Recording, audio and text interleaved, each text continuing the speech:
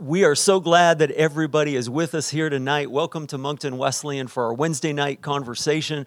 We have had so much fun doing this each week during the midweek as part of this series called The 6 Habits of Healthy People. And in this series, each week we've been talking about different disciplines that people have incorporated into their lives that contribute to health. We talked about your identity in Christ, your spiritual habits. We've talked about work habits. We've talked about physical health habits. We've talked about, you maybe even have to remind me some of the ones. We were talking about that before, about how sometimes after a message on Sunday, it's easy for me to go, okay, well, I've done that one. Now I've got to think about the next one. And so let me just remember, what else did we talk about, guys? We talked about this past... Purpose? Did you say purpose? Yes, purpose, work habits. And then this week, we talked about relationship habits. And in particular, we talked about how to confront people and about how to deal with conflict and to resolve conflict. Basically, how to get along with people in the world and kind of not kill them, basically. And so how to honor Jesus in our relationships, I guess, is a better, more spiritually mature way to put that. But we're ready to have a fun conversation tonight, and we'd love to hear from you as well. In just a minute, we're going to introduce our special guests who will be with us for the evening. But let me just remind you, in the comments, if you're with us right now on Facebook Live, we would love to hear your questions. And we have somebody moderating right now. We might not be able to get to every question. So please, if you put something in the comments and it doesn't get responded to, please don't take that personally. We might not have time to get to everything that comes up in the comments, but we'll try. Our moderator will pick some of those and send those to us, and we'll do our absolute best. So we want to hear from you tonight. But first, let's introduce our guests who are here this evening. First of all, here with us in studio is our good friend, Teah Bailey. Could you tell everybody, Teah, who you are and why you're passionate about this subject? Yeah, well, I'm Teah. Some of you know me as 180. I'm the resident rapper from Moncton Wesleyan. I'm passionate about this subject because, pretty much everything that I do, everything I'm involved in is connected and tied somehow to the relationships that I have. It's important to me to build relationships with people and to maintain them, and so it's a very important subject for me. Thank you. And so I'm really glad you cleared that up because people ask all the time if I'm the rapper from Moncton Wesleyan. And I've been asked that, and so I wanted to take care of that for you. That's we get why confused I did that. all the time, I got your so back. I really do appreciate that. Definitely want to see that. Hey, I used to, now you're going to get me started. I used to write raps for Vacation Bible School every year and perform them years and years ago. So I have some back here. You better watch out. I might bust out some rhymes. Now look what you did. Break out some bars tonight. All right. Well, back to more serious things. Right beside Teah, we have Tiffany McGraw. And Tiffany, could you tell everybody a little bit about who you are and why you're passionate about this? Sure. So my name is Tiffany McGraw, as you mentioned, and I'm the regional director for the Canadian Bible Society, a new job that I just started last month, which I'm super excited about. And I'm very passionate about tonight's topic because one of the things that I hope we're going to be touching on that you had mentioned on Sunday was about forgiveness and about forgiving people. Right. And how important it is. And I really, really, truly believe that it is a key to freedom. It's a key to walking out your relationship with Christ. And I just think that it's a really big deal. And I hope that we get to it tonight. Yeah, well, and I am assuming we'll probably get people who ask questions about that in the chat. And so I would imagine we will, and even if we don't, Tiffany, you be sure to bring us back to it because it's really important that we talk about that. And hey, everybody in the comments, stop asking me to rap. Are you guys seeing that? So we have more important things to do tonight. Dorothy, let me introduce as well Dorothy Gaudet, who works here at the church. Dorothy, could you tell everybody what you do here at the church and why you're passionate about this? Absolutely. I don't rap at the church, though Teah has heard me rap before. Have you ever wrapped presents? I was just going to say she doesn't rap at the church. Oh, there you go. You did catch that. So, she hits the clubs, though, sometimes. No, only at home in my living room with Teah. Okay. I'm the director of community outreach at Moncton Wesleyan and loving this role. I am so passionate about this topic. I've spent my whole career in people and culture, in coaching, being able to look at what makes people tick. I feel a lot of times that offense gets in our way of relationships. And I see through Celebrate Recovery just the devastation and the divide that it can create when we don't address things in the proper time and in the proper way. So hopefully some of what we talk about today might be freeing, like Tiffany said. It might provide some solutions for people that are struggling in their relationships right now. Excellent. Very, very good. Well, before we get into this conversation, let me just say as well to everybody who's out there, we're going to pray at the end for you because we know that relationships are a challenging subject for us all. And so if you stick through with us to the end, we have a special prayer that we would like to pray over you and your relationships. But I had this thought. I thought, it's possible that some of you out there who are with us live right now, you've got people who you wish they knew how to do relationships better, right? You've got people who drive you crazy because they don't know how to deal with conflict. They don't know how to treat people with respect. And so maybe you need to share this right now. Hit the share button on Facebook so that some people might stumble across. Maybe you sharing could actually make your relationships better. I don't know. It's just a thought. And then also this will show up as a podcast tomorrow on wherever you find your podcast. Just search Moncton Wesleyan and you can listen to this conversation or send it to somebody. Maybe you've got people who aren't Facebook people, but they're podcast people and might listen to it while they're out walking or riding in the car. And so just keep that in mind. You could also send it to people as a podcast tomorrow. But the first question we're going to start with, and Teah, I'm going to land on you, brother. I think I'm ready. Is when you look back at your life and you think about the younger you and all the relational drama that you've been through over your life, what advice would you give to younger you about how to deal with people? Yeah, I think I would definitely tell younger me that, every disagreement doesn't have to be a fight. That, it's okay to disagree with people and, life still has to go on.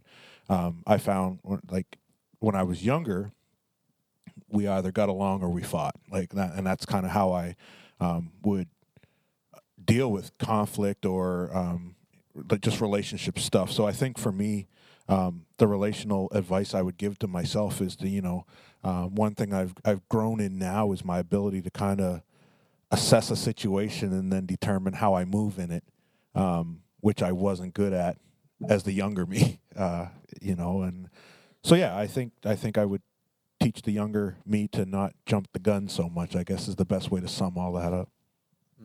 Absolutely. Well, Tiffany, what would you say about that? What's some advice that you would give to young Tiffany to avoid? Oh, gosh. We're just going to have to take the whole night right now and give Tiffany advice for the rest of the night because, yeah. Excellent. I think probably what I would go back and tell myself is not to rely so much on trying to find my identity in other people, and trying to expect other people to meet my needs. And it's not a secret. I'm a divorced woman. So, I have went through a marriage for 20 years and coming out on the other side of that, realizing that my identity was mostly in my husband. And I relied on him to meet my needs. And when he didn't meet the needs that I expected him to in those, romantic movies that you watch every weekend, problems arise. And so I think that's probably the two main things that I would go back and tell myself for sure. Well, and I want to come back to Dorothy here in just a minute with that question. But while we're on that subject of marriage, and you talked about how so often that can be our identity, and man, when something goes wrong, how that rocks us, which is understandable. And so I just want to ask you, do you feel like sometimes our culture puts too much emphasis on romantic relationships and devalues other types of relationships? Yeah, absolutely. Absolutely. Yeah. And it's almost you're almost looked upon as an outsider if you're single. You're supposed to be married. What's wrong with you? And so yeah, they definitely do for sure. Especially around the day that's coming up in a couple of days. What's that called? Oh, that's this weekend, isn't it? Yes, thank you.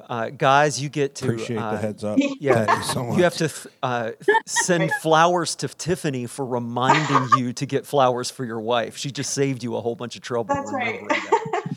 Thank you for that reminder. Well, and I hope maybe we'll come back to this subject if we have time, if we don't get a whole lot of questions and I get to just kind of go wherever we want to go tonight. I'd love to come back to that maybe a little bit to talk about that, because that's one of the things that we talk a lot about around here, that we know that the Bible celebrates the sacredness of marriage, the covenant of marriage. But sometimes I think in the Western church, we have celebrated the sacredness of marriage, but failed to celebrate the sacredness of singleness. So good. And in the New Testament, the Apostle Paul says it is actually better for many Christians not to get married so they can be more devoted to the mission of the kingdom of Christ. And so he says, I think it would be better for a lot more people not to pursue marriage so that they could, be more fully devoted to the kingdom. And so Paul really strongly affirms the sacredness of singleness. And yet sometimes I think in the church, we have devalued singleness while Scripture actually elevates the beauty of it. So thank you. Awesome. Well, Dorothy, let's come back to you on that question. What advice would you give to younger you about how to get along with people without killing them? I'm like Tiffany. I was thinking, we could do a whole hour just on the lessons that I've learned. I think throughout my childhood, I had some estranged relationships within my family. And the need for me to be right overpowered the relationship. So if I could go back, it would be that to not need to be right, to listen and respect the other person that you're trying to build the relationship and see where they're coming at, where their information, ask a lot of questions to them, try to find out what pieces in them are causing the argument with you. We all come with broken pieces, and often in relationships, when they collide together, that's when we have conflict. So being caring and open and questions, and who cares if you're right? At the end of the day, it's about building strong relationships and having the opportunity to learn. The other thing that I would suggest is get to it quickly. As time passes on, that small little rift that came between you begins to grow and expand, and a fence starts to play. And if you can just come at it with kindness, come at it with positivity, and just take away any power that argument has, I definitely think that would have been a great lesson for me to learn in my younger years. So don't focus so much on how right you are, and deal with issues somewhat quickly. Was that kind of, yeah. And so that's what we saw on Sunday in the message, where the New Testament says to deal with your anger quickly so that the devil does not get that foothold in your life. And yet I'd be interested to hear what any of you have to say about this. What I have found, though, is that sometimes I need to not deal with my anger too quickly, right? That I get that email that really sets me off or really hurts my feelings. And so immediately I write a response, but I don't hit send.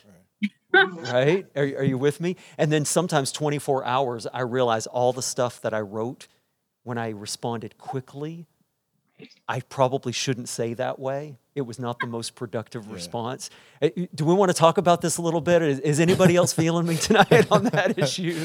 Yeah. How do any of you have any tips, things that you've learned about how to respond when your immediate response is anger or hurt feelings, and you know that you need to deal with the issue. You know you need to confront the person, but maybe now is not the right moment. How do you guys deal with that?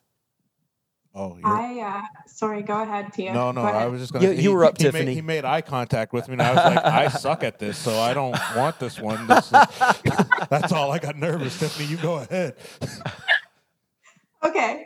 I was just going to say that I've learned my lesson a few times to wait at least 24 hours before sending an email, and to typically to say hard things in person is better than in an email, because an email can come across so different than you want it to.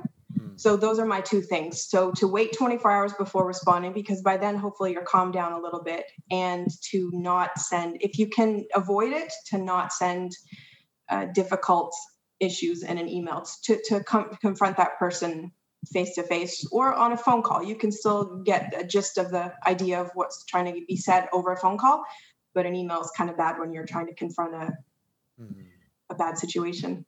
That's good. I think Kevin Campbell in the comments, I don't know if he gets really, really angry. He says he needs 3 days. 3 days? Wow. How about you, Dorothy? Do you have any sort of normal patterns that you have when somebody really upsets you and you've got to try to process how to respond, when to respond? Absolutely. My natural personality, I process externally. And so my natural personality is just to come back with the first thing that's on my mind, which generally is not the best reply. So the same way, I'd like to just take a breath, remove myself from the situation, try to put myself in the other person's shoes to see how could they be taking the conversation, what part could have been a miscommunication, and then be able to respond again out of love. And I love what Tiffany said. I totally agree with that, is that you've got to give yourself that space and that time, but you've got to make it personal. Words on a page can be read a bunch of different ways, and they don't see your heart or your emotions. So whenever you possibly can, to do it in person. That's good. Yeah. I think that's one of the things on social media, and we probably ought to talk about social media later, right? Yes. I think that's one of the things on social media is they find that people talk to differently face to face than they do online. All you have to do is watch the New Brunswick health updates on COVID each day and read the comments. And people are like, oh, don't read the comments. They're horrible. Like they say evil, horrible things. And I was actually talking with our mayor, who was with Dr. Jennifer Russell, who was our provincial health officer, and they were actually sharing back and forth like the horrible, horrible things that people write to them personally, like the violent things and like the bad things. And we were talking about how often that happens. And it made me think, when I was talking with our mayor about that, how often she deals with that, I thought most people would never say that to her face. Right. They'll only do it behind a computer or behind a phone. And so I think your advice that you gave about face-to-face makes us much more gracious, and we can read emotions better. Yeah. Yeah, 100%. I actually use the term internet gangsters is what I say. It was what I call it. I just think that right now we're in a time when where people feel a lot safer saying some outlandish things to people that they wouldn't normally say in front of them. And that's honestly, like, I've actually been off social media for, I don't know now, it's got to be 3 weeks, 2 or 3 weeks. and it's been actually refreshing, just because of that. Like I don't get aggravated with people on it. I get aggravated watching people on it, and just seeing how, like, again, the comments to the health updates, right? Like, I mean, it just is what it is, man. Like, what are you actually going to do with this comment, right? Yeah. Like, now, I will admit, one of the reasons I read those comments though is because it reminds me how unreasonable many people are. Yeah. In terms of their response to, and again, I'm not saying the province is doing the right thing or the wrong thing. Please don't think that I'm making a political statement. But when I read the comments and about anything, not just the health updates, like I was reading the comments because I'm a glutton for punishment about one of the businesses that was reopening and how they were instituting some policies, and people were just ripping them about the things that they were doing because the province is forcing them to do it, but they're angry at the local business. And I read those comments sometimes to remind me, you know what, my life's not so bad after all. Yeah. Well, I think people complain to me. There'd be some similarities, and like the church has a Facebook account, right? So if you preach a message or say something in that message that doesn't rub well, then somebody will confidently go on Facebook and say something. I mean, I've been meaning to talk to you about that, Teah. I'm a rapper. I get slapped around all the time online. It's cool. I enjoy it. But I'm just saying, like, for me, it's just a weird place, and for that, like, it drives me nuts. Anyway, that's my rant for the night. Social media is not the place for relationships. Oh, unpack that thought. Yes, that's a great quote. Go. Yeah, go with that. What do you mean? Yeah. Social media, like if you look at even Facebook, Snapchat, with how many friends you have and these relationships that you have with people that you don't know, you don't connect with, you don't build relationship with, you like or unlike, make positive comments, negative comments, depending on your beliefs and your morals and your value system, but there's absolutely no relationship behind it. So it's a very hollow form of connecting with each other, or very superficial form of connecting. Yeah.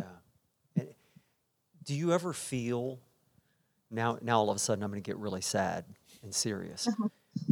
Do you ever feel really sad for the generation of kids who are being raised up right now with phones in their pockets and constant Instagram and TikTok and being evaluated online every moment of every day?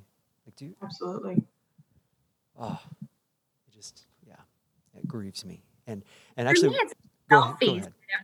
The selfies that everybody are taking. It's like, look at me, look at me, look at me now, look at me now. And it's all about your outward appearance and this kind of facade life that you've created. It does make me really sad because they're not experiencing climbing a tree or camping or building those strong relationships together. Well, before we move back to some more joyful conversation and positive advice, I will just mention this Sunday, when we finish up this series talking about guarding your purity and what God has called us to when it comes to healthy sexuality, we're going to be sharing this weekend some shocking and sobering statistics about the role of these devices in kids' pockets today.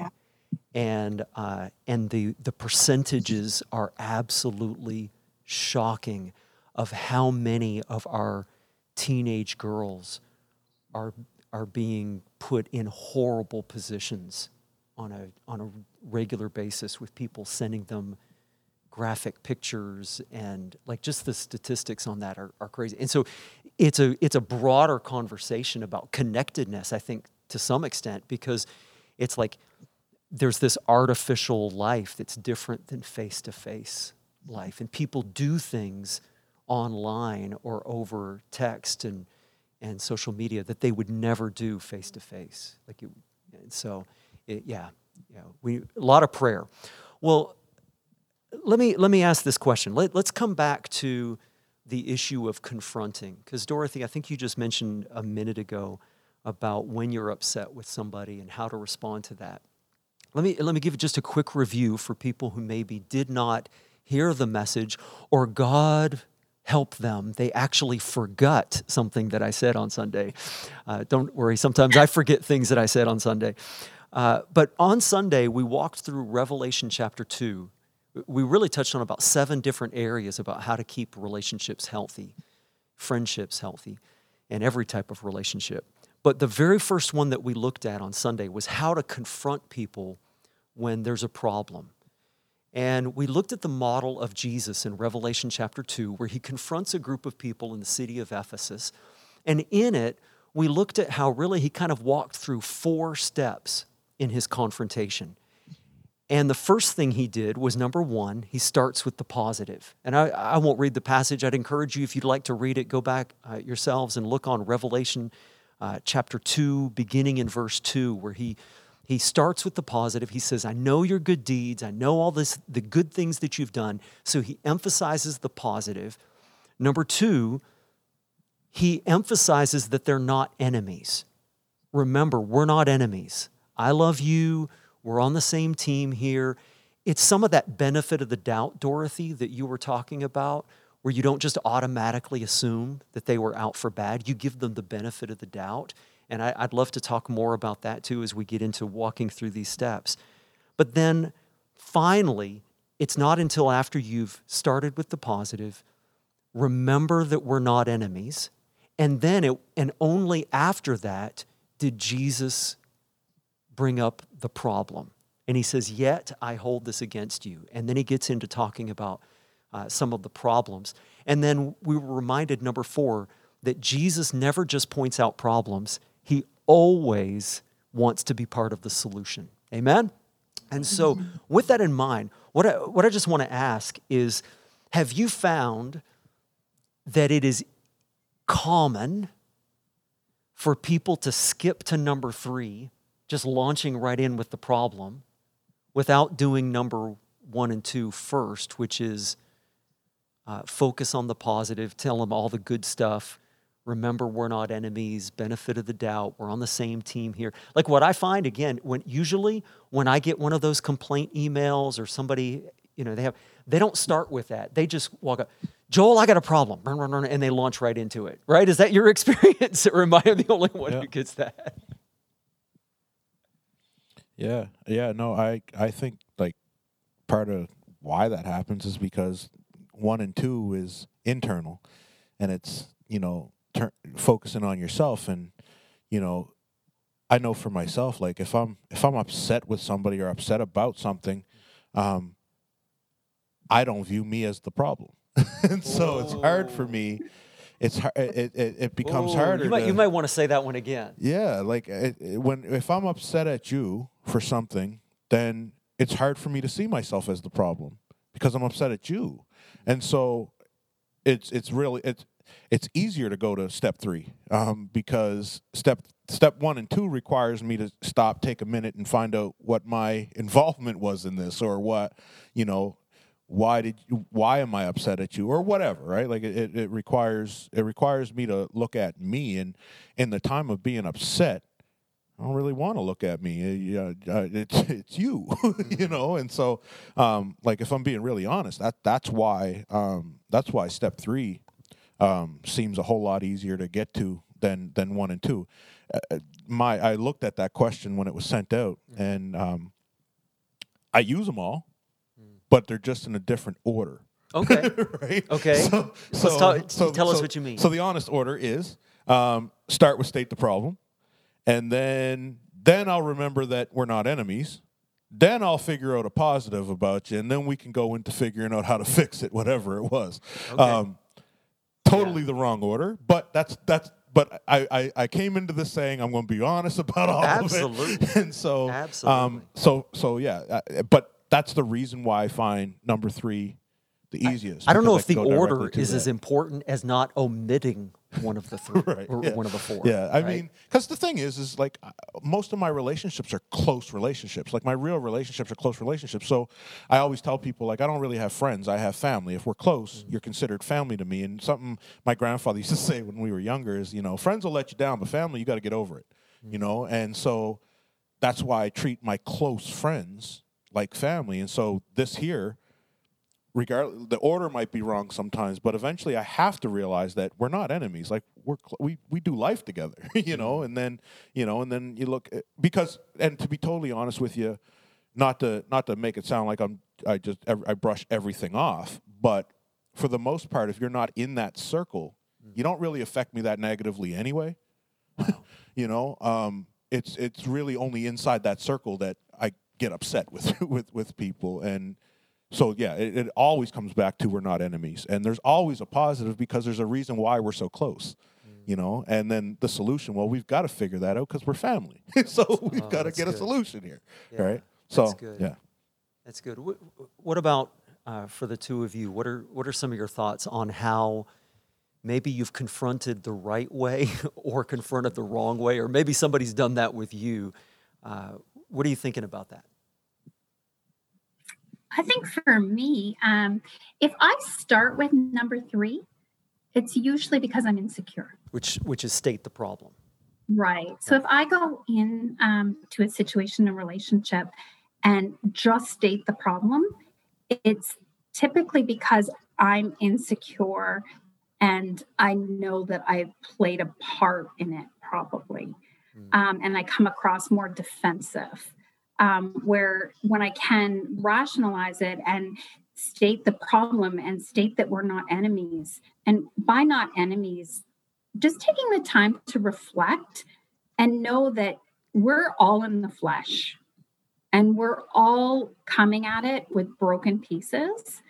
So trying to just understand where that other person is just has been such a huge benefit to helping me build strong relationships. And I know we've talked a lot about conflict relationships, but it also helps with maintaining relationships, healthy relationships, to say, like, I'm insecure right now. That's why I'm coming across a little defensive, or I'm very hurt right now. That's why I might sound a little defensive, but I know that we can get this resolved between us, or I know that we can, fix whatever conflict is coming between us. So sometimes for me, it's looking internal, and it's also about really valuing the other person. So at the end of the day, you want to get past this and have a loving, caring relationship. Yeah, that's powerful, Dorothy, because I think for me, that's the difference when somebody speaks hard words to me and I feel like they don't care about me. That's a bitter pill. But when somebody speaks hard words to me and I know that they love me and that the reason we're having this conversation is because they love me, they think I'm worth the conversation, that's completely different. And I think sometimes the reason we don't confront people is because we've made a determination in our mind they're not worth it. And so when somebody has a problem with me and they're not willing to talk with me about it, I know they have determined I'm not worth it. That's even worse, right? Yeah. And so, Tiffany, what are your thoughts? Well, I flip it, and I think if someone were to come to me with an issue and they got right to the point of here's the issue, blah, blah, blah, my wall is up. I'm defensive. I'm probably not even hardly listening to what you say. But if you start with, Tiffany, I think you're doing really great in this area. I appreciate this, blah, blah, blah, blah, blah. And then get to it. I'm a lot more softer and a lot more open. What's the saying? You attract more bees with honey than you do with vinegar. I think that's a saying. Yeah. It sounds pretty good. I think so. Tiffany, are you more of a fight or flight person? And let me clarify the question. I'd be interested to hear your thoughts on this too, because I think some people don't realize, they don't understand why people respond the way that they do when it comes to conflict, and that there are some people who are naturally fight people. When something makes them uncomfortable, they're ready to fight. And then there are other people in those same situations who their natural response is flight, to try to avoid it. And so often what you find is that fight and flight people are the ones who marry each other, right? And so you've got one. Sounds accurate. Does that sound familiar? That you've got one spouse who really wants to engage in the conversation, and the other maybe who is more prone to run away from the conversation. Right. What would you say? You tend to be a fight or a flight person? I'm definitely a fight. You're fight. Yeah, definitely. Yeah. And so so when somebody comes at you, and your natural response is to fight, like how do you make sure that you don't respond inappropriately? Well, I think that's probably taken a while to train yourself to do that. To be honest with you, you need the Holy Spirit to help you to do that, because you want to respond in the flesh. You want to respond with, oh yeah, well, let me tell you what I think about you. When really, what would Jesus do? Let's go right back to that. And to respond, you're not wrestling against flesh and blood. If there really is an issue, then let's deal with it. But I think that takes some effort, and I think it takes some training really to just respond properly and not lash out. Anybody else want to confess whether they're a fight or a flight person? I'm definitely a flight person. Flight, okay. But I'm a weird flight person, because I will have the fight, but I need to step away and kind of plan it a little bit. I need to be prepared. So you go off into the back room to plan the attack. I actually go to the back room. That's exactly where I go. So does Tasha know when you're back there that she's just waiting for you to come out? Well, Tasha will do her best to make sure I don't get back there, because she's the fight person out of the two of us, and so she wants to keep you right there. Yeah, engaged. and because she knows I'm going away to assess how. We've actually had the conversation, not to really let everybody in our house, but we've had the conversation where she knows when I go back there, I'm going to I'm going to play the whole scenario out. And I'm going to think about, if I say this, she's going to say this, and so I better be prepared to say this. And if she says this, I'm going to say this. And I actually plan. I mean, I'm in sales naturally, but that's what I do. And so I do. I flight immediately, so that once I know what this fight is about, I got to go. And I'll be back. Don't worry. And it's the same with other relationships. Like if I know I have an issue with somebody close to me, a relationship, like I don't usually address it right away. Like I'll step back and kind of be like, okay, let's see what this is about, or where this is coming from, or why we're even doing this. And then it does become a is it worth it thing. But again, I also think that there's a love element in there too. It's not that the person isn't worth it all the time. It's sometimes, is this fight worth it? Like, am I, I have some pretty headstrong friends, like that are really close with me. And so there's some arguments or discussions that are just not worth having, because we're going to get worked up. We're going to hug it out in the end. So let's just hug it out now and get over it and move on, So yeah, I'm definitely a flight person, but it's the plan. Guys, I appreciate the vulnerability. Good stuff. Now, Dorothy, we have a tie. We have a fight and a flight. Which side of the fence do you fall on? I know. Tia's like, I know. I'm definitely a fighter, and my husband would definitely be the flighter. I just had a story. So was that you chuckling when I said that fighters and flighters tend to marry each other? Absolutely. We both did. Yeah. But I fight and then flight. I'm like, here's my point. Blah, blah, blah, gone. Drop the mic.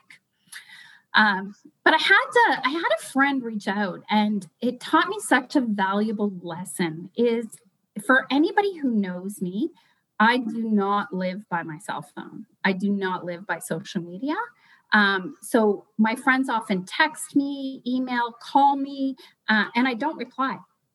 And it's not that I don't reply on purpose. So I shouldn't take that personally? No, not at all. And my friends that are watching this, they're all laughing in agreement right now, because it causes them a lot of frustration and a lot of hurt. And I finally had a friend that reached out and said, you are amazing, and I love you being in my life. So there's that positive piece. And then she said, we are going to be friends. So we're not enemies. And then she said, it really hurts me. I feel dismissed by you. When I send a message, I see that you've read it, but you don't reply. Or I call you and you don't answer. And I replied with, I'm so sorry. I value our relationship. I'm just really trying to be intentional about the amount of time that I'm on the phone and the amount of face time I have with my family. So how do we work this out? Do we have a specific time that I check and call you back? And very quickly, a problem that has really caused some problems in a lot of my friendships and a lot of my relationships was resolved because she had enough love and respect to have that conversation with me. So when I opened it up to the rest of my friends, they were like, oh, okay. It's not that you don't care and it's not that you don't value. It's because you're trying to set other values in your life. So being a little proactive sometimes is such a huge benefit. Dorothy, you said something super, super powerful there too. I did not interrupt you, did I? No. Okay, I just want to make sure. I want to hear how powerful I was. Oh, well, let me tell you how good you are.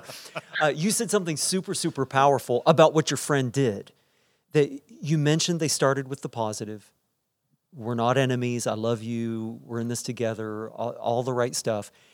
But when you said that they stated the problem, number 3, and then that I want to be part of the solution. Let's work out something to make sure that we're good in this together, number 4. But what I love is what you said in number 3. She didn't attack you for your behavior. She simply communicated what you had done and how it made her feel. And I think that's one of the most powerful things that we need to remember in relationships is that we think the other person is the problem. That's what you were talking about at the very beginning, Teah, is how often when we're upset at someone, we immediately rush to, they're the problem.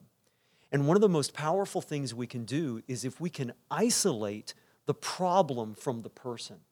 And when we think that the person is the problem rather than the situation or what they've done, then we end up saying things like, you always, or you never, these big categorical statements that are character judgments. We're denigrating and attacking the other person rather than saying, Dorothy, what you presented, what your friend said to you was so spiritually mature, so powerful.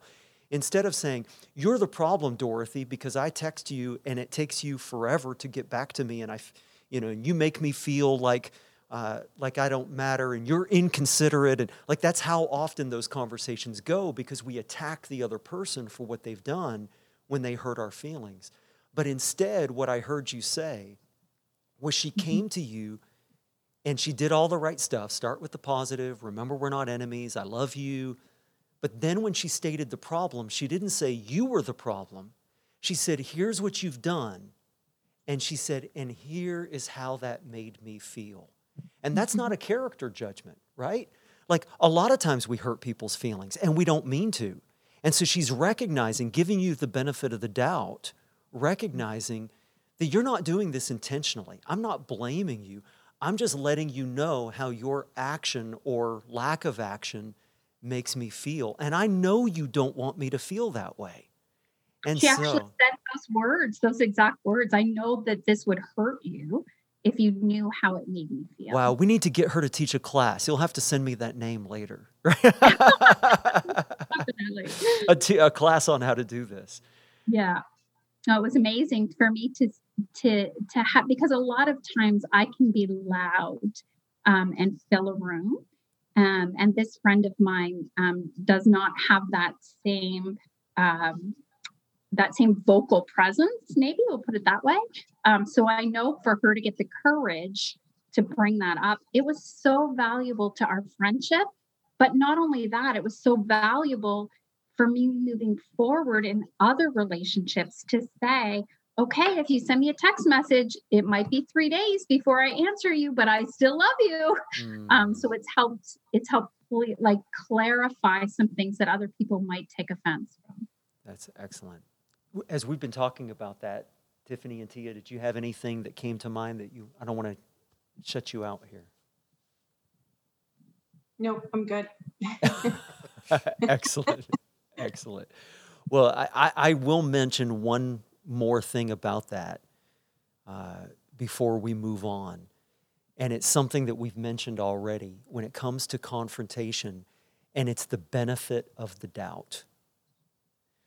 That what I have found is one of the best ways to prevent both the fight and the flight response. This works whether you're talking to somebody who is their immediate response is to fight back and get defensive, or whether it's the person whose immediate response is flight, to run away and not deal with the conflict. And it's simply this: giving them the benefit of the doubt.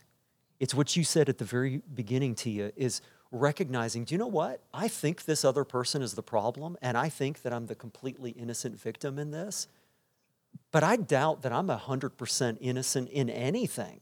Right? Like, I'm a messed up human being. I know that I'm not.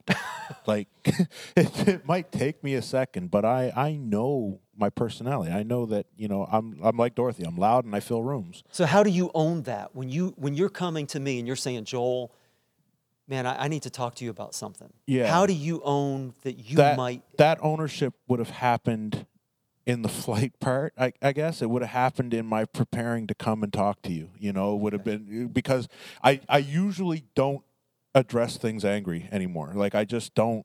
It's not good. I've had enough instances where I've gotten into arguments with people, and by the time I walked away, I realized that it was all me, or mostly me, or I played a much bigger role in it, because and a lot of us are the same. If you're in a confrontation, sometimes you don't necessarily listen to the other person. Like, you hear it because it's coming at you, and you need to you need to assess the level so you can go over it. But I know for me, I've had a lot of conversations where 10 minutes after said conversation, where I've come back and apologized and realized that it is me. So usually, like, now for me, like, you hardly ever see me just address something or just go at anything, because and it's not, I joked around about the whole preparing for a discussion, but there is some truth to that, in that I want to make sure that... I think some of those confrontations would go better if people actually would prepare. Yeah, I just like to I like to know that I'm coming at it from the right place, or that whatever and like Dorothy uses the word offense, and I love that word, because it's such a standalone word in a lot of situations that we don't get to, and so for me, I spend a lot of time thinking, like, am I offended or am I upset? Because if I'm offended, that's more me. That's because I read this a certain way, or I took this a certain way, or whatever. If I'm upset, then you actually did something to upset me, and we're going to have to deal with that. Right. Right. So, yeah, I think it's important for me anyway, it's important that I don't just go in on stuff like that, and it's helpful. Well, and so what I find, I love that, everything that you said about that, it reminded me about how when I go to confront someone, I might not realize what part I have played in this issue. But you know what? When I go and talk to them about what I think they've done wrong, I'm not going to find out what part I own in that unless I ask them. And so one of the things to do is stop in that preparation time. When you say you go into that back room to prepare for the conversation, one of the most important things that you can do in the conversation is to spend maybe not as much time assessing what the other person did wrong, which is what we tend to obsess about, but spend some equal time asking, what did I do to contribute to it? So that way, when I come into that conversation and I come and say, well, Dorothy, Tiffany, and Teah, I need to talk to you guys about something. Here's an issue that I see that I think we need to talk about. That I start with that benefit of the doubt, where I say a couple of things, though, in that conversation. I say, number one, benefit of the doubt, I know you probably did not mean this the way I took it. Or when you said this or did this, you probably did not mean for it to come out the way that it was perceived. So I'm going to give you the benefit of the doubt on that the reason we're talking about this is because I know you probably didn't mean it, so I want to find out what you did mean. And then the second piece of that is, and let me also say, I'm not perfect. I've done this exact same thing again and again. So I'm not coming at you from a position of superiority. I'm coming to you as a fellow frail human being who has messed up again and again and done the exact same kind of things that we're talking about here. So this is not me attacking you. And when you give the benefit of the doubt and then take ownership for your own frailty and apologize for the ways that you've probably hurt them as well, that usually that diffuses both the fight and or the flight instinct so that we can actually have a real tender, productive conversation. One of my closest friends, him and I are very... Hey guys, did we lose his mic?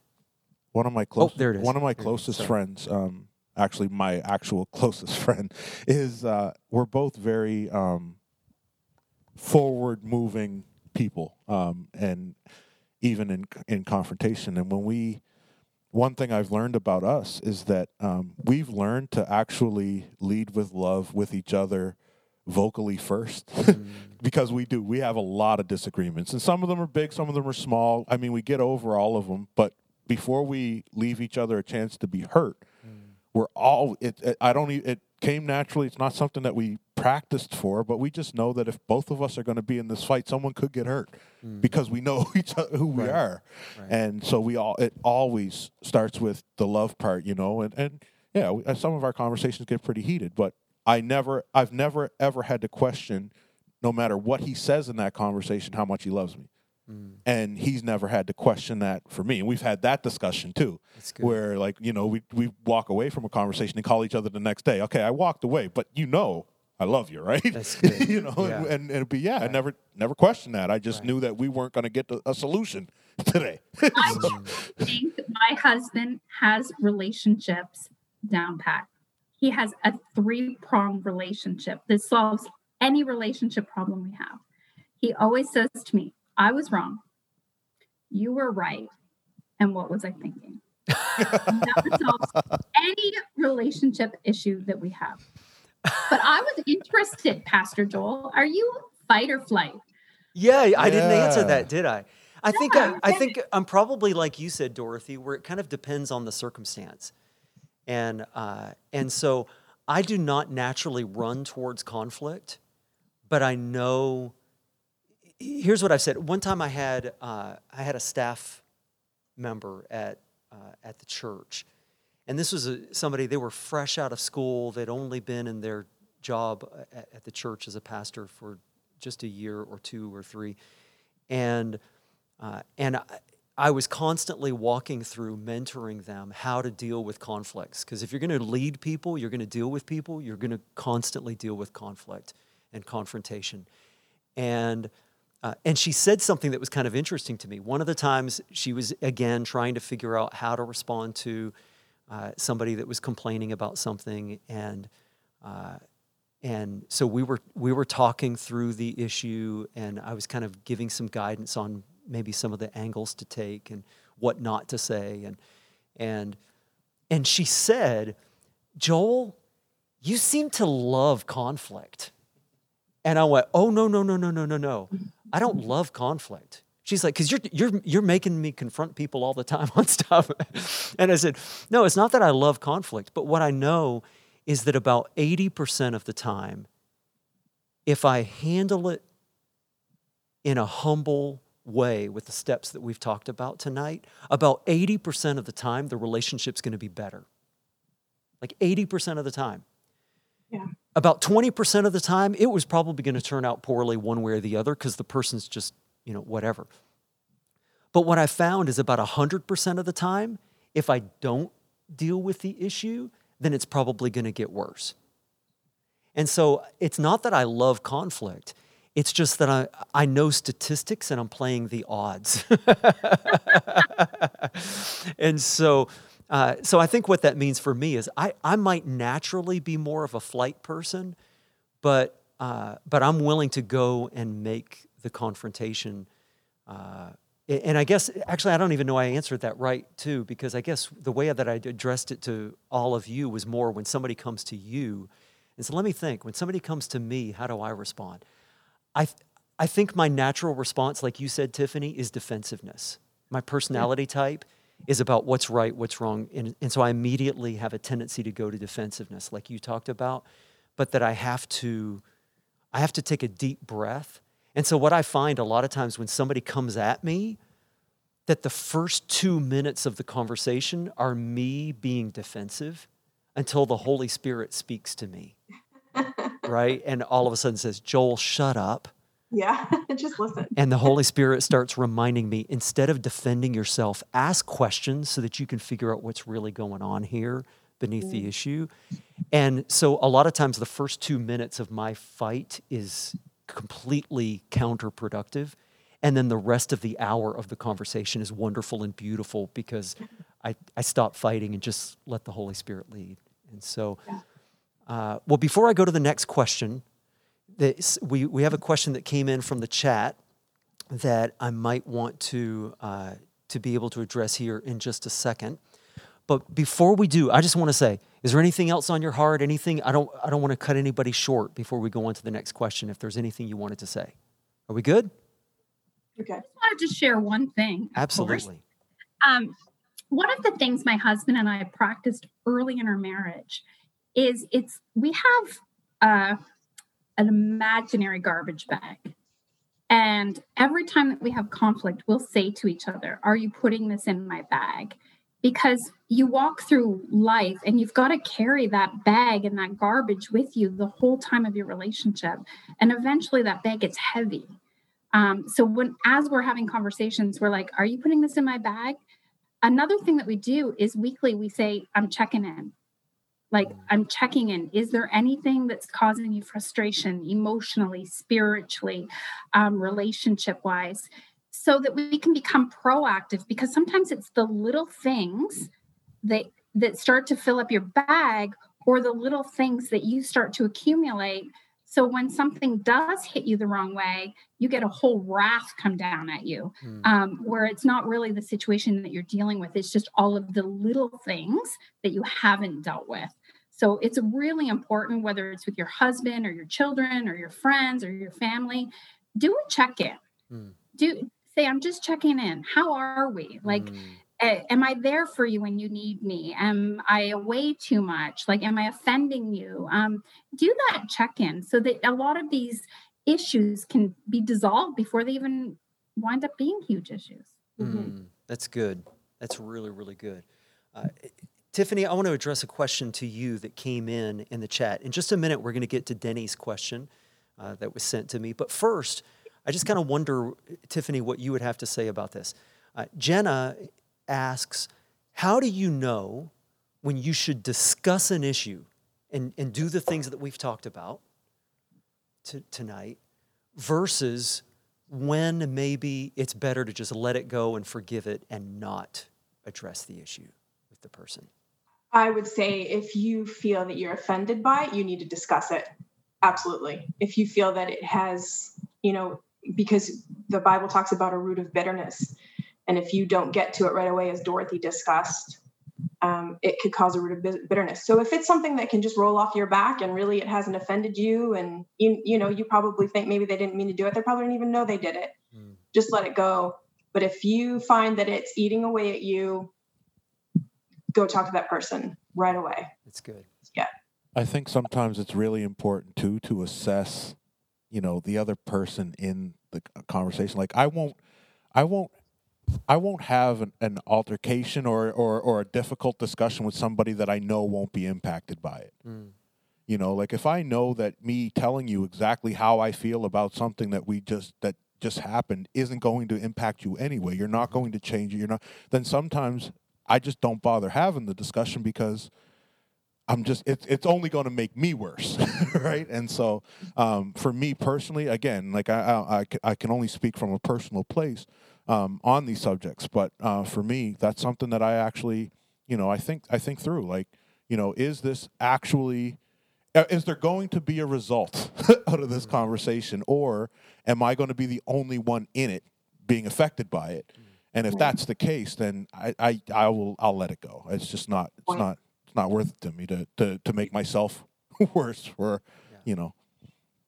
And I think for me, the answer to that question has generally been, if I know that I cannot hold it against this person, like I'm able to, like we said, they probably didn't mean it, and benefit of the doubt, and if I know that I'm not going to hold it against that person, then I might not need to bring it up.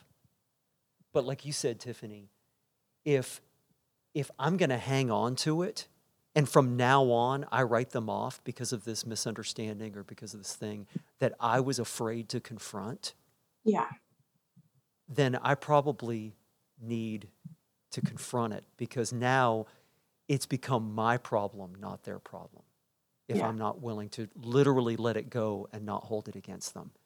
And so that brings us to Denny's question, and I'll just kind of leave this out open for the forum, and this will be one of our last questions before we head into what we'll finish with, Tiffany, is what you started with when it comes to the power of forgiveness, the necessity of forgiveness. But before we go there, and we'll make that our wrap-up, first I want to bring in Denny's question. This is a perfect question for this moment. Is what role does prayer play for you when it comes to dealing with these relationship issues or confronting someone? How does prayer come into the equation for you?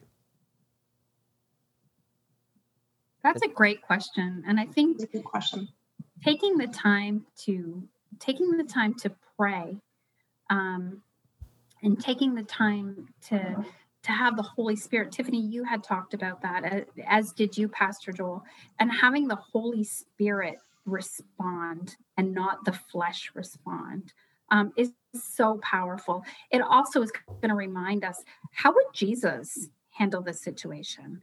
Not how do we feel with our emotions that we should deal with that situation. So I think it's critical to pray just for wisdom, for peace, for grace, before that you go into a situation that could potentially have conflict. Yeah, I would agree for sure. It's definitely important, to make sure that your heart is right. And for wisdom, like you said, that, God, help me to say the right thing. I don't want to offend this person in return, or I don't want to, ruin this relationship maybe. So help me to say the right thing. And, if I've done something wrong, help me to see it, that I can apologize. And I think it's very important. The Holy Spirit is so much wiser than we are on these things, right? Yeah.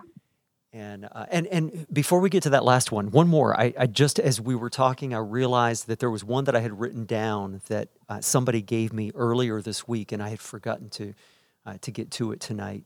And it was Travis, who was asking about a concept that he called psychological time. And when I asked him to unpack that question, he said what that means is psychological time in relationships is being present in the moment, was the way that he defined it. And he just wanted to, I think it was a question, but I think as much as anything, what he was giving me in that conversation was a reminder as well about the power of being present in the moment rather than psychologically being in the past in the midst of a conversation, or psychologically being in the present, or in the future, rather. And in that little dialogue that I had with Travis, I thought that was a powerful reminder as well, because if any of you are like me, sometimes in the moment we're having a conversation and I'm thinking about all kinds of other stuff, right? And I wonder how much more power and depth can be in our relationships when we're conscious of being present in the moment with people. Yeah, I might be a little bit extreme on the being in the moment part. Like I can, it's a gift and a curse at the same time. I can very much be where I am right now. And so, like, for example, my wife and I, like, we're both busy people, so we make it a point to, make sure we have supper together, even if it's just in the living room watching TV.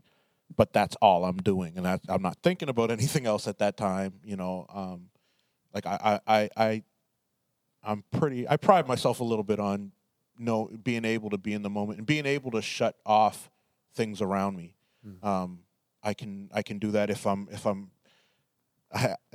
people who are close to me know the term is Teah's done peopling, and I can do that in a moment. I can just be like, okay, I just need a break, and I can take that moment even while you're still here. Right. But I can be in that moment, and so the people who know me, it doesn't affect. People who are just getting to know me, sometimes it makes them a little uncomfortable every once in a while because all of a sudden Teah's quiet.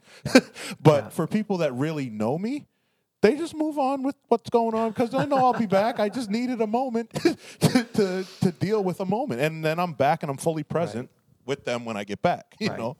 So, yeah. That's good. Teah, you do like your peopling. A bit of witness. I love that comment from Travis because I have a relationship from my past, which now in my present with somebody else, it triggers a reaction. So it's not necessarily the person that I'm dealing with, but it's past issues with another person that are similar. So I have to continuously remind myself that this is a different relationship, though it feels the same. It's a different person with a different heart and a different mind, to make sure that I am present and mindful of who I'm talking with, and I'm not taking some of that baggage from my past hurts or hangups and putting them into this relationship. That was powerful. Yeah, that's powerful. How often when somebody does something to us, we immediately associate them with somebody else who did something similar. And so we rush to judgment and put them in a box, put them in a category. That's powerful, Dorothy. Okay, well, here's what we have found over this is week 5 of doing this, is we found after about an hour, I think people start to fall asleep on their phones or on their computers or whatever. And so our numbers start to go down a little bit with our live viewers and so forth. And so once we hit that 1 hour mark, I'm starting to think of the exit ramp. Okay? I'm realizing that after about an hour, my body doesn't do these stools very well. I know, right? Yeah, they're not the most comfortable stools. I agree. Your legs are going to be asleep when you stand up. Twisting and turning. It's not good. Every Wednesday night when we do these, I get up and I have to kind of stretch. They're bad stools. Okay, what were we talking about? Okay, thanks, Steve. But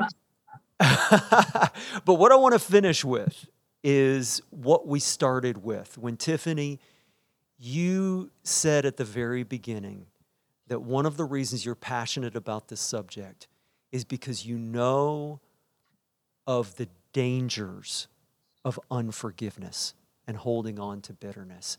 What do you have to say to people about that tonight? Well, I just think of the people that possibly, listen to you on Sunday and at the end of the sermon, maybe someone's come to mind and you want to forgive that person. And I know that there was people probably sitting there thinking, yeah, but you don't know what they've done. Or if I forgive them, that lets them get away with what they've done. And you know what, being in ministry for as long as I have, I know that people have done some horrible, horrible, horrible things that really you have every reason to not forgive them, but you don't have any right to not forgive them. Because Jesus says, if you don't forgive, neither will I forgive you. It's so, so, so important. And I think that people think when they withhold forgiveness from someone, what that is, it's a false sense of power. And they think, I've got this and I'm not going to let this go. And this gives me the power in this situation. But really, I'm sure that people have heard it said that it's like, I think you actually mentioned it on Sunday. It's like drinking rat poison and expecting the other person to die. Right. It's just so, so, so powerful. And it's as simple as I choose to forgive that person in Jesus' name. But let me remind you that it might not be just a one-time event. It could be an ongoing thing. I have people in my life that maybe once a week, once every 3 or 4 days, that memory, that emotion, that trigger will come up and I can feel those emotions and I can start to get angry. And then I have to stop and say, no, I choose to forgive that person. I've forgiven them. I let it go. So it could be that the situation is so horrible that what happened to you, that you've got to forgive them, like the Bible talks about, so many times. And you're thinking, how many more times? And also in speaking that, if you're in an abusive relationship and you forgive that person, Right. don't stay in that relationship. Right. My goodness, Right. That's not what we're saying. We are saying you have to forgive that person, but you don't have to jump back in the frying pan with them. If a friend continues to hurt you and continues to, talk bad about you and do this, you don't have to be friends with them. You have to love them, but you don't have to like them anymore. Yeah. That's always been my thing. I don't Tiffany, know how Christian that is, but no, you're absolutely right. We're not talking about life without boundaries, right? right. Like we need boundaries as well. And I'm so glad that you brought that up, Tiffany, because I thought about it after the message on Sunday and after we walked through that prayer time where I kind of walked people through some steps towards how to forgive and what it is and what it isn't. And the one thing that I did mention that I think is so important that you brought up and I mentioned on Sunday, which is forgiveness does mean that I am letting them off my hook, that they don't have to pay me back for what they did anymore. Now, they might have to pay legal consequences. Like if we're talking about, something criminal or an abusive situation or whatever, they might have to take the consequence for what they have done. But as far as them having to pay me back personally, I am letting them off my hook. But but that doesn't mean they're off God's hook. I'm saying that God avenges better than I do. Right. And that it's a lie from Satan that I can avenge what they've done to me, because that's God's job. And so in forgiving, I am trusting that God is going to take care of them better than I would. That's the first thing. And I did talk about that, and I felt good about how he walked through that. But what you mentioned, Tiffany, was something that in retrospect, I wished I would have mentioned on Sunday, and it was boundaries. And it's what you just said, that just because I forgive someone too, that does not mean that I allow them to continue to abuse and take advantage of me again and again. I can forgive and still maintain boundaries. Come on now. Love and access are not the same thing. Unpack that. So I love everybody, and I'm being real when I say that. Like people know I do, but everybody doesn't have access to me. If you're gonna if you having access to me is gonna harm me, then I can love you from here. Yeah. Like I don't need and we're in a society right now where terms and words are all jumbled up. That their meanings are taken down, right? And so just to be clear about that, and people who know me know this, that like love and access are not the same thing for me. I've heard you say that before. Right? We talked about it last year. Yeah. Like I can very much. Like, I'm not going to treat you differently. I'm not going to, I'm not going to be mean to you or nasty to you, but I just know I can't move with you, and so I don't love you any less. Just got to do it from over here, and I think that if you're clear about those boundaries for yourself, people don't really get offended by them. If they know, like that there's people who I have, relationships with that aren't my close friends, who know there's a boundary. Like, you know what? I've actually had to tell some people, like, look, man, every time I'm around you, I leave exhausted, and not in a good way. Like, not because we did something positive. You know what I mean? I'm just tired. And so I will say no to being around you, and it's awkward sometimes, but people will get it, or they'll either adjust to it, or they'll, not be such a pain. Right? That's good. I call those people my balcony people. Yeah. So I've got people that sit on the front row of my life, and then I've got people that I've put up in the balcony. You can watch from there. And, I love you, but you're not going to sit on the front row of my life anymore. It sounds harsh, but it's necessary. Yeah. It's Absolutely. necessary. Like, you have to have boundaries, man. Yeah. Like, Yeah. And I've said that in church leadership, that when someone violates trust or abuses their position, we'll work through that, and I will forgive them, but I don't put them right back into leadership right again. Right? Absolutely. That there's a difference between forgiveness and boundaries. So, Well, guys, this has been fantastic. Dorothy, do you have any closing words as well? No, I think it's been great. I actually walking away with a lot more information. I really appreciated all of the comments people sent in and the dialogue. And thank you so much for having me. Oh, yes. And thank you, Tiffany and Teah as well. And Dorothy, thank you so much. This has been fantastic. What I'm going to do is I'm going to pray to close us out here this evening. And then I want to give you just a few closing words. So stick around for that. But Heavenly Father, I just thank you for everyone who's joined us for this conversation, those who are with us live right now in the moment, those who will watch this on Facebook in the days and maybe even the weeks to come, and those who will listen to this on a podcast here and around the world. Lord, we just pray that if there is anything tonight that you want to embed in someone's heart and call them to action over by the power of your Spirit, Lord, that you would do that if there is some area of relational bondage or bitterness or something that they need to get right, either with you, Lord, or with someone else, that you would make it clear to them tonight and that you would give them hope that you can do it by your Spirit and with the tools that we have given them this evening. And so, Father, we thank you. We know that we were not designed to do life alone, that you have designed us to live in community. And so thank you for that community that you have placed in our life through the church. In the name of Jesus we pray. Amen. And so what I want to just remind you as we close out is this Sunday is the last Sunday of the series. And these last 3 weeks, we've said that these last 3 weeks, we are dealing with 3 of the greatest, most common areas of bondage that we see people, even after they come to Christ, that many people still come up against one of these 3 areas. So if you've missed any of these 3 Sundays that finish up this series, we really want to encourage you to make sure you go back and listen to them. Really, any of the 6. Because maybe God has something for you that He doesn't want you to miss. Thank you for joining us tonight. One more time, thank you to our guests, to Dorothy and Tiffany and Teah. Haven't they been fantastic? Give them a shout out in the comments. God bless you. We love you, and we'll see you on Sunday.